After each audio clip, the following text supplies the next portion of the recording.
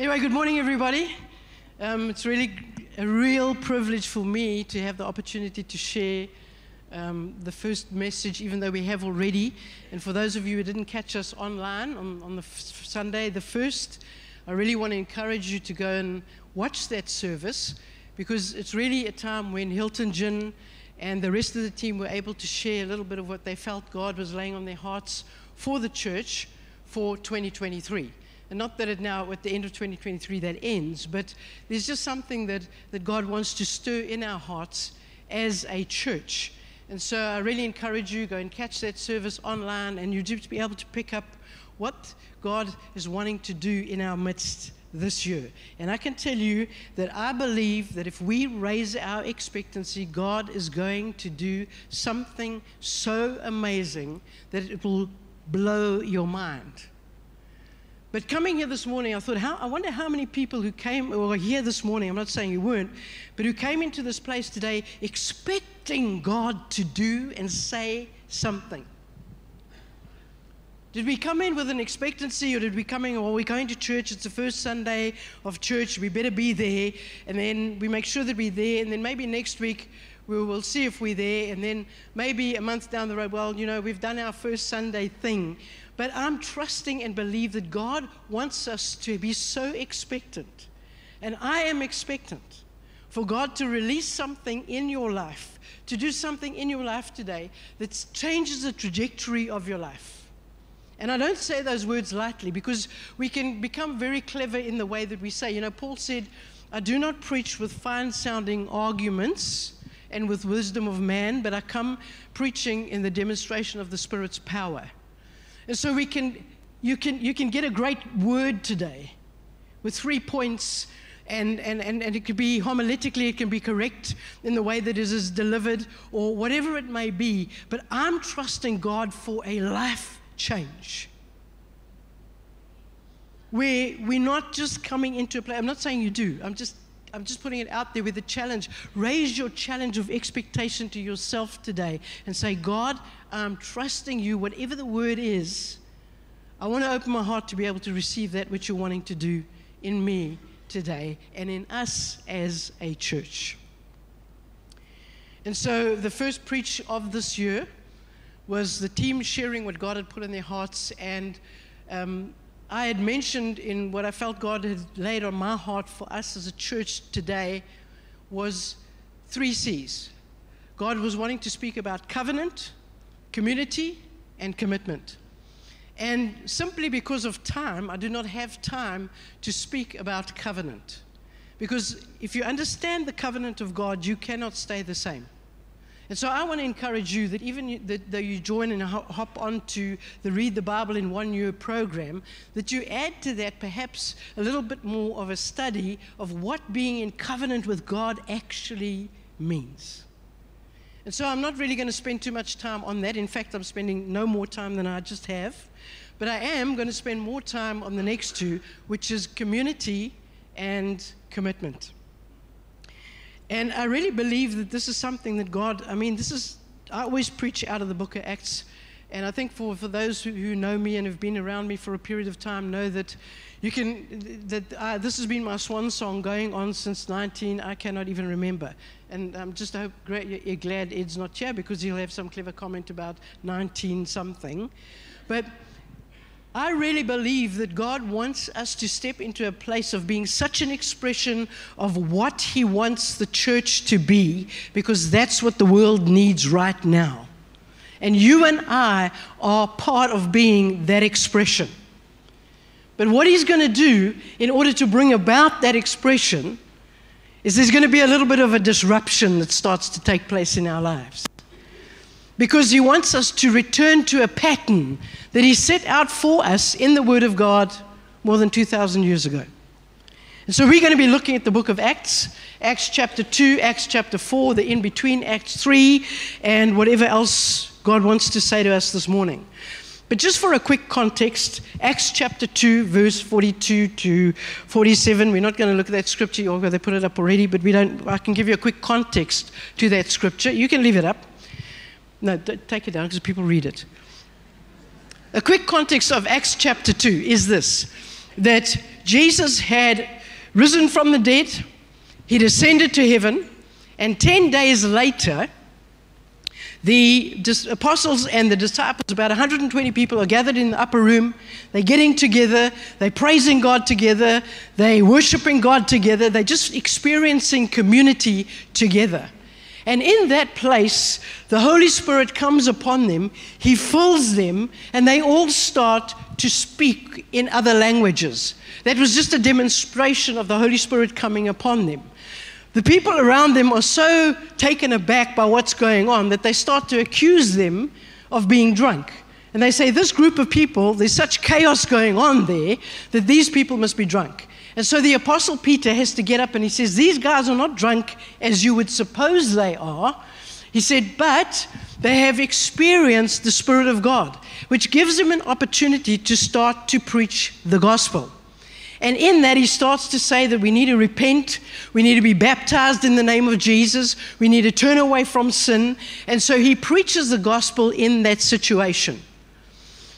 They say, when you do a little bit of research, they say it was actually a day later that 3,000 people committed their lives to Christ because of Peter's preaching. I'd love that. One sermon, one get up, repent, be baptized, turn from your wicked ways so the times of refreshing may come. And 3,000 people get saved. Unfortunately, we live in a society today where people don't want to hear that message, and yet that's the transformational message of Jesus. A life that gets turned around because the Spirit of God has come upon people. And so holy chaos breaks out. 3,000 people get saved. But the thing that I want to draw your attention to in this is what was the result of people receiving Jesus? What was the result of people making that commitment? When they said, I put up my hand, like sometimes we pray, or I don't know how many years ago, people sitting in this place today, you made a commitment to receive Jesus. What was the result of them making that commitment? And we can read this in Acts chapter 2, verse 42. This is community. They devoted themselves to the apostles' teaching and to the fellowship, to the breaking of bread and to prayer. Everyone was filled with awe at the many wonders and signs performed by the apostles. All the believers were together and had everything in common. They sold property and possessions to give to anyone who had need. Every day they continued to meet together in the temple courts. They broke bread in their homes and they ate together with glad and sincere hearts, praising God and enjoying the favor of all people. And the Lord added to their number daily those who were being saved. And so the outworking of an encounter with the Holy Spirit, an outworking of a commitment to making a commitment to Jesus was this. Because the evidence of it was, and this is the pattern that God was setting out right at the beginning of what He wanted the world to see when they looked at His church. This is what God wants the world to see when the world looks at the church. People who are devoted to one another, who break bread together, who enjoy one another's company, who have got one another's backs, where unity is probably prime in everything they do, but there's a devotion and a commitment. There are no needy among them, and we're going to get to that in a minute. But this was not the norm. It was not the norm. It was not typical. It was not usual for people to be devoted to teaching with such fervency. It was not normal for people to be devoted to one another with such commitment. It was not normal for people to have everything in common. It was not normal for people who had things to take those things, sell them, and give to people who were in need. It was totally contrary to the way that people would operate. And yet God was setting that as the pattern. After the preached word, after the reception of the Holy Spirit in people's lives, the outworking of that, the expression of community was this. A devotion, a commitment, a heart that is completely changed. It was not normal. It was not normal for people to sell property so that there were no needy among them. And just as a side note, I do want to say that when they sold property and they gave to people who were in need, it did come with a requirement. The recipient, there was a requirement. It wasn't just a handout. It wasn't an Oprah moment. You're getting a truckload of cash. You're getting a truckload of cash. You're getting a truckload of cash. Everybody's getting a truckload of cash. It wasn't an Oprah moment. There was an accountability that came when people received. But the point is this: there were no needy among them. That's the point. There were no needy among them. And so there'd been such transformation that had happened in people's lives that God set that as part of what the pattern of the church should be and what we should look like. And you know what? 10, 15, 20 years later, Paul writes about it in Galatians chapter 6. He says, so then, while we as individual believers have the opportunity, let us do good to all people. Not only being helpful, but also doing that which promotes the spiritual well-being, and especially be a blessing to those of the household of faith, born-again believers. Now, what strikes me about this was written 10 years, probably 20 years after this occurrence that I've just explained to you. And so Paul is reminding the church, remember, this is how we need to conduct ourselves. And the thing that gets me there is so often we are very quick to jump to a situation of where we meet a need out there. But according to the word, Paul says, make sure that there are none needy among you. And he is not only talking about physical, spiritual, he's not only talking about material need, he's talking about spiritual need. He's talking about making sure that we encourage one another, that we grow, that people grow spiritually. And so again, an expression of what God wants to see patterned in his church. You see, it was not normal for them to meet together every day. Well, we do it. And if we call a prayer meeting once a month or once every 6 weeks, and people are like, whoa.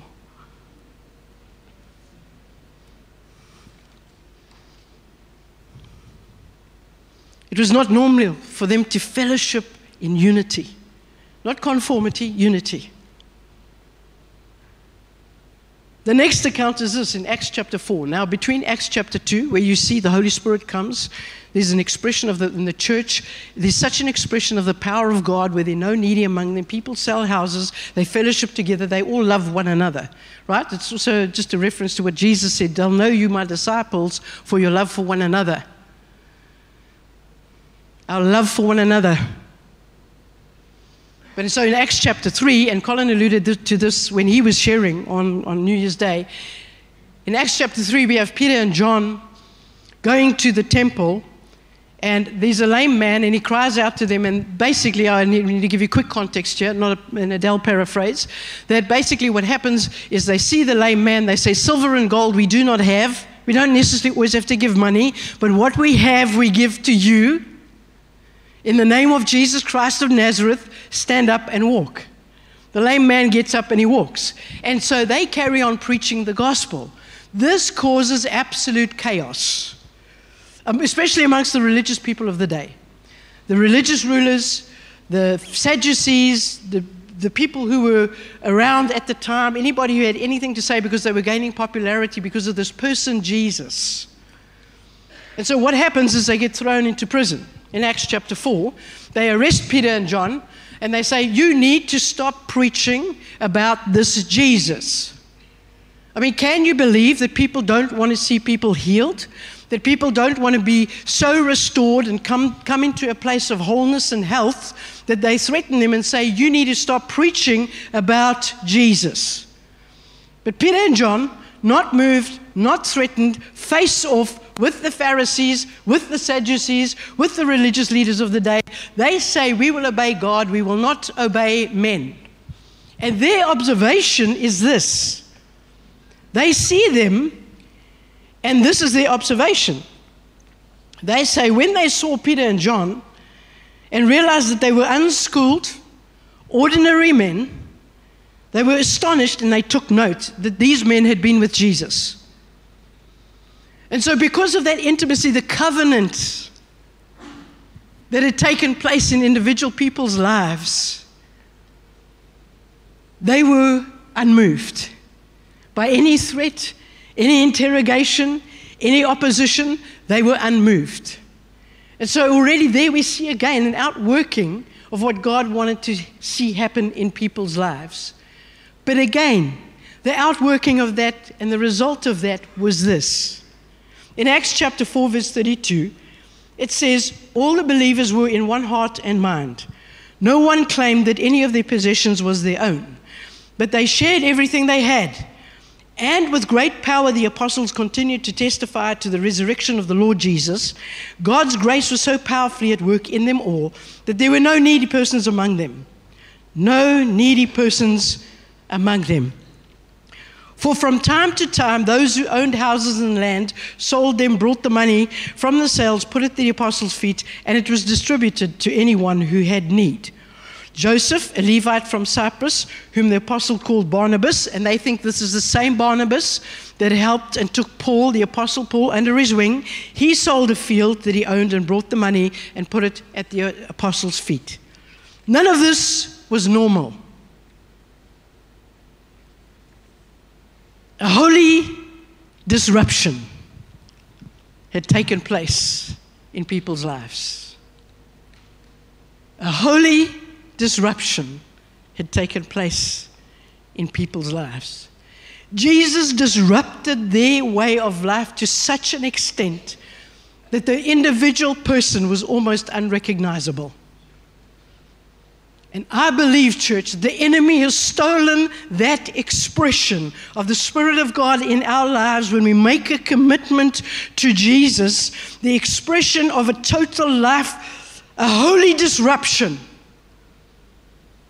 where I no longer am concerned about people around me, where that all that concerns me is that people, that there are no needy among us, that we work in a situation of where we are devoted to one another, that we see lives transformed, broken people healed, the hopeless given hope. That was the outworking of people receiving Jesus. A holy disruption of their lives, because when Jesus came into their lives, in the person of the Holy Spirit, they were not the same. They could not be the same. He disrupted their workplace. He disrupted business. He disrupted their families in a holy disruption. He caused people to treat each other completely differently. They weren't prepared to just go along with the status quo. This is how we do it. They weren't prepared to accept anything less than what God had for them. That how God wanted them to behave. How God wanted them to treat one another, how they treated their co-workers, how they treated their workers, how bosses responded to those who work for them. I heard something today that yesterday, absolutely devastated me. I shouldn't even be going down this rabbit trail because I'm getting distracted. But I want to say this about people who employ people. Don't rob from them. Because God is going to hold you to account for that. I know somebody who works, I don't actually even want to go there. All I want to say is that I pray that God brings about a holy disruption in your life, that you cannot but be compelled to pay people who do things for you, probably more than yourself. Now it might be, do you hear what I'm saying? That's when something has changed. And not squeeze the last bit of blood out of somebody. This person's asked to work an entire day. Early hours to 6 at night, never get to see their family, and they get paid 100 Rand a day. I felt sick. But you know what? They haven't had a holy disruption.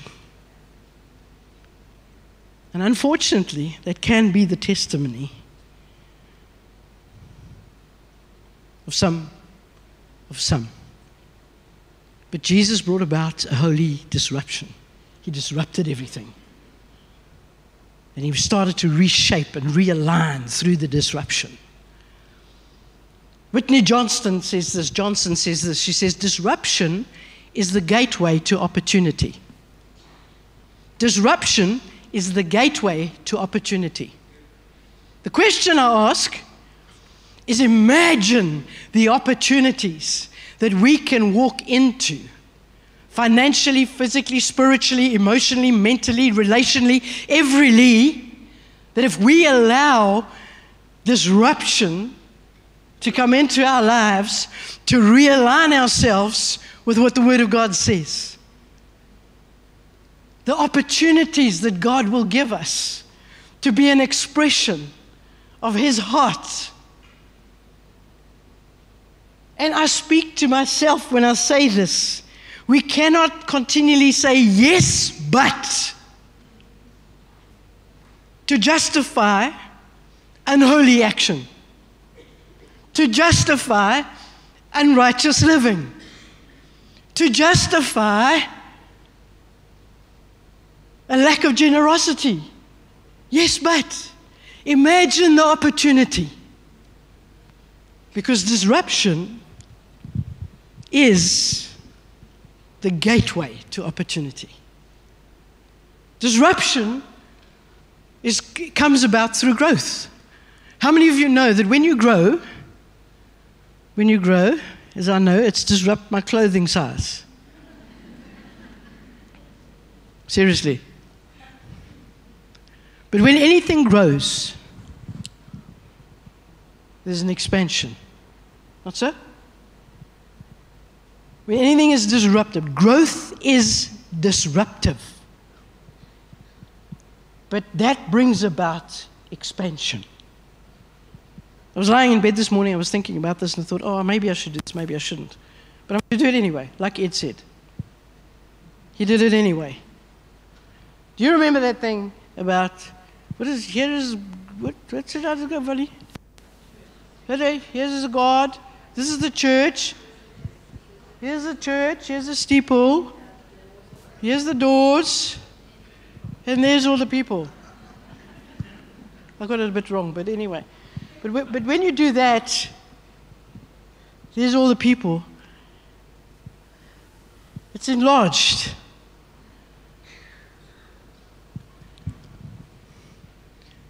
Growth is disruptive. And I do not believe that there's one person sitting in this room today that does not want to grow. In whatever area of your life, there's not one of us that does not have capacity to grow. If you have got to the place of where you no longer want to grow, please come and lay hands on me, because I want to have that gift that you've received. But disruption is the gateway to opportunity. Light disrupts darkness. And Jesus said, you are the light of the world. So there's something that He puts on us and is looking to us in relation to His church, the same way as He came upon the group of believers gathered in the upper room on the day of Pentecost. When they got filled with the Spirit of God, that light that was in them broke darkness.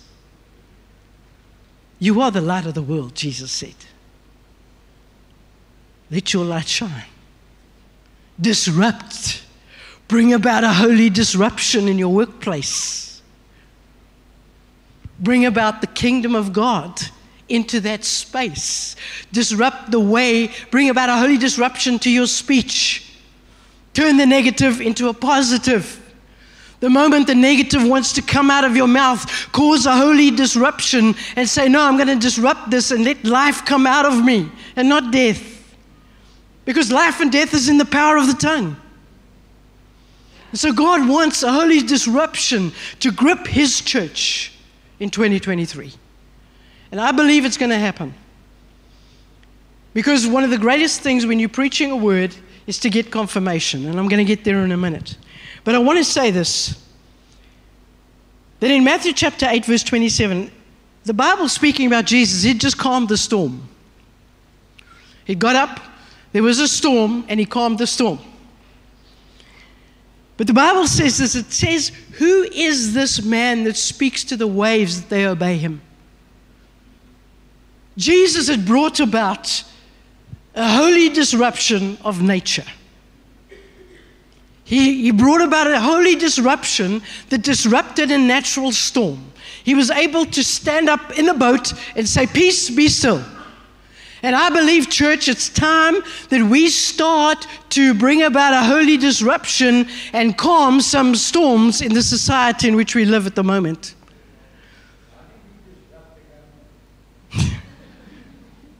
Not anarchy. Through prayer. Let anything just go wrong, and this place is full with people. Not just this place, prayer.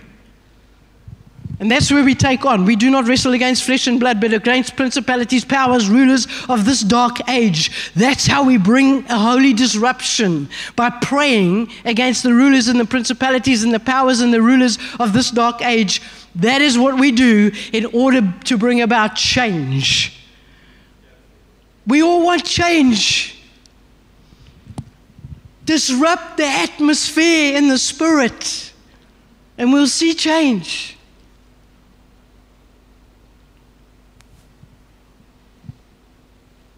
Paul said, the same spirit that raised Jesus from the dead lives in you. And so we need to be hearing people say, who is this Ed? Who is this Mike? Who is this Sam? Who is this Roger?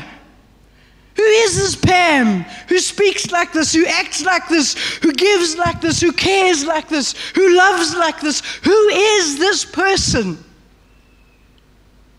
Filled with the Spirit of God. That's what we need to be hearing people say about us, so that when we get together, there's a power and an authority where we can come together and bring hope to the hopeless. Who is this person? And I believe that in 2023, God is going to bring about such a holy disruption of our lives that if we allow Him to, that we will not recognize ourselves.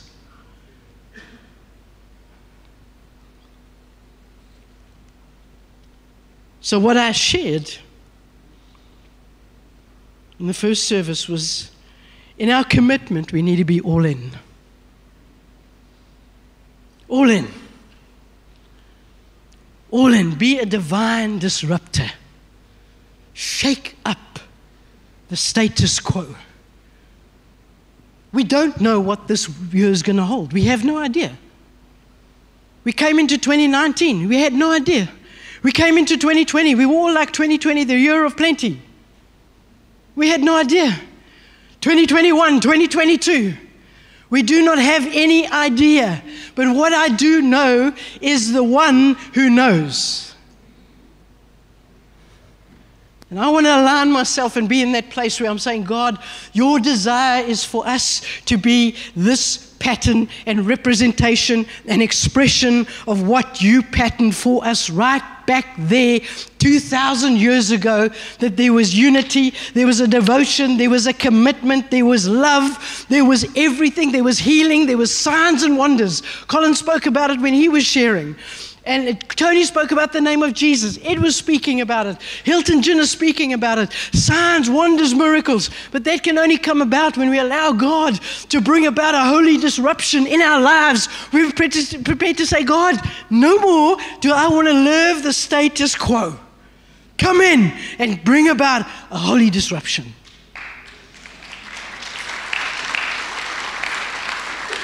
Let there be a holy disruption of the way we treat our spouses, our children, our friends, our family, our peers. Let there be a holy disruption in the way we do business. Let's do it God's way. I have to say this. I'm running out of time, but I have to say this. Marketplace. Dave Hodgson, whose material that we're going to be covering in this year in Marketplace, every Friday morning, 6:30. That's just my punt quickly. He said this. We met with him in Cape Town, and he said this, and it was a profound revelation. He said, South Africa, he's a billionaire. He's applied God's principles. He does business God's way, no matter what the cost. He doesn't try to do the tax man, try and make as much as he can. He gives as much as he can. And he said this, South Africa, you have spent years and years and years You have gathered together in stadiums and prayed. 2 Chronicles, if my people who are called by my name will turn from their wicked ways, humble themselves and pray, I will hear from heaven and I will heal their land. And he said, you've done that. He said, but your land is not healed. He said, but if you go and study the context of that entire portion of Scripture, not just that portion, that book, it's got to do with how we do business, how we handle our finance. And he doesn't pull no, he just says it straight up. He said, the problem is, it says, turn from your wicked ways. And God was speaking to his people.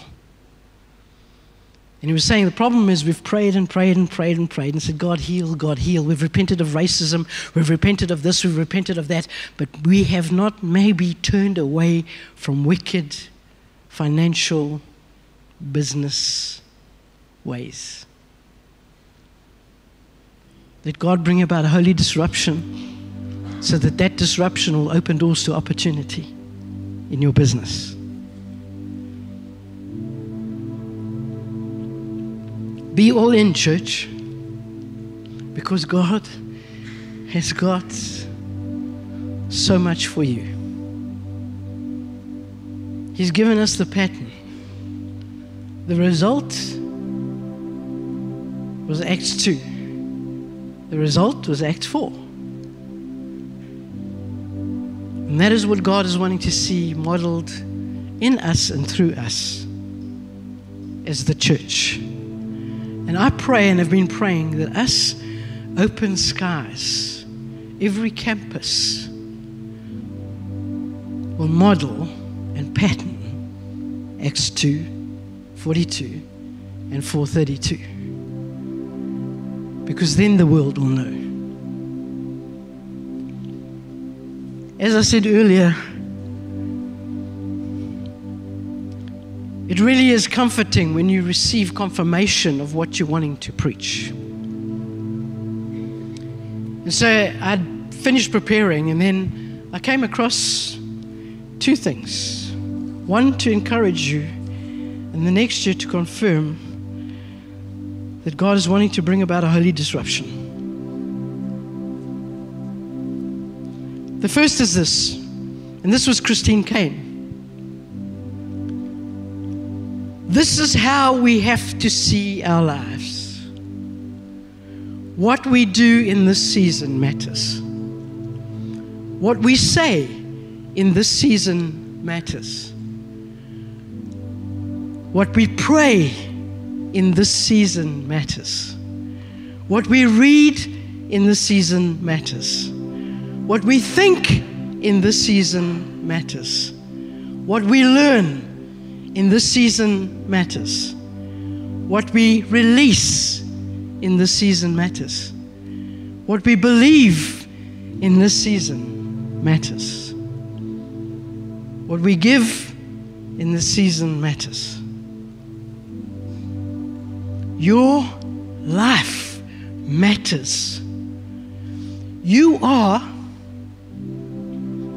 the answer. You are the light of the world. You are the answer to our country. What you pray in this season matters.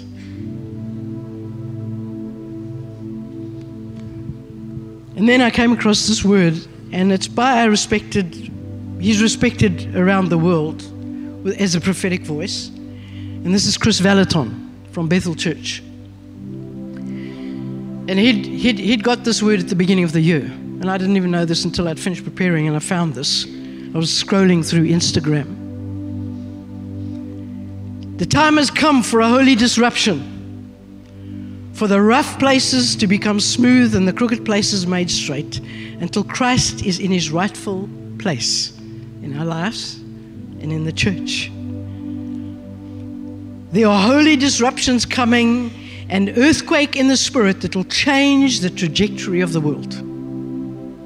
This will redefine the epicenter of nations, usher in the fear of the Lord, and release acts of grace over many nations. A holy disruption is coming. I want to get there. Where is it, Lord? And I want to say this just to close. In the beginning, God said, let there be light. And there was light. I'm saying, Lord, let there be a holy disruption.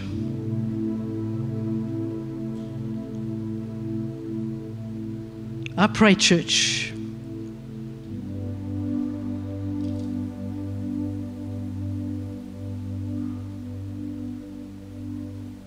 that you would allow Him to do it, so that our community is an expression of what He wants it to be. Our commitment is an expression of what He wants it to be.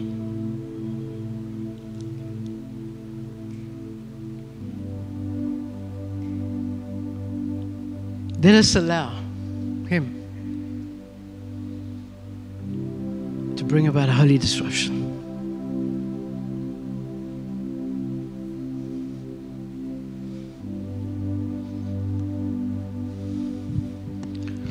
You may have come into this place today and first time you possibly have been in church, friends may have brought you, but you've never taken that first step, which is to repent, to be baptized, and to receive Jesus. To acknowledge that He is the Son of God, that He died, that He rose again, and that He's coming back. I want to give you that opportunity to say, Adele, I need this God. When Peter had got up and preached, they cried out to him and said, what must we do to be saved? And I would like to give you that opportunity today to say, Adele, what must I do to be saved? If that's you today, the first time you've come into this place, won't you just raise your hand? Just bow your heads, everybody, just so that we can have a bit of... If that's you, you've come into this place today, you've never... Just raise your hand, show me where you are. Say, I need to pray that prayer. I need something happening in my life. Thank you, God bless you. Thank you, God bless you.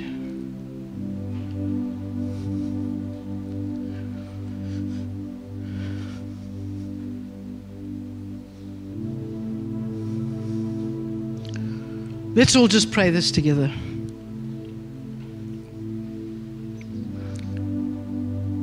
Jesus, I acknowledge that you are the Son of God, that you died and rose again on the third day, and that you are coming back. I acknowledge that you shed your blood to cleanse me of all sin. Today I repent. I receive the gift of eternal life, and I thank you. In Jesus' name.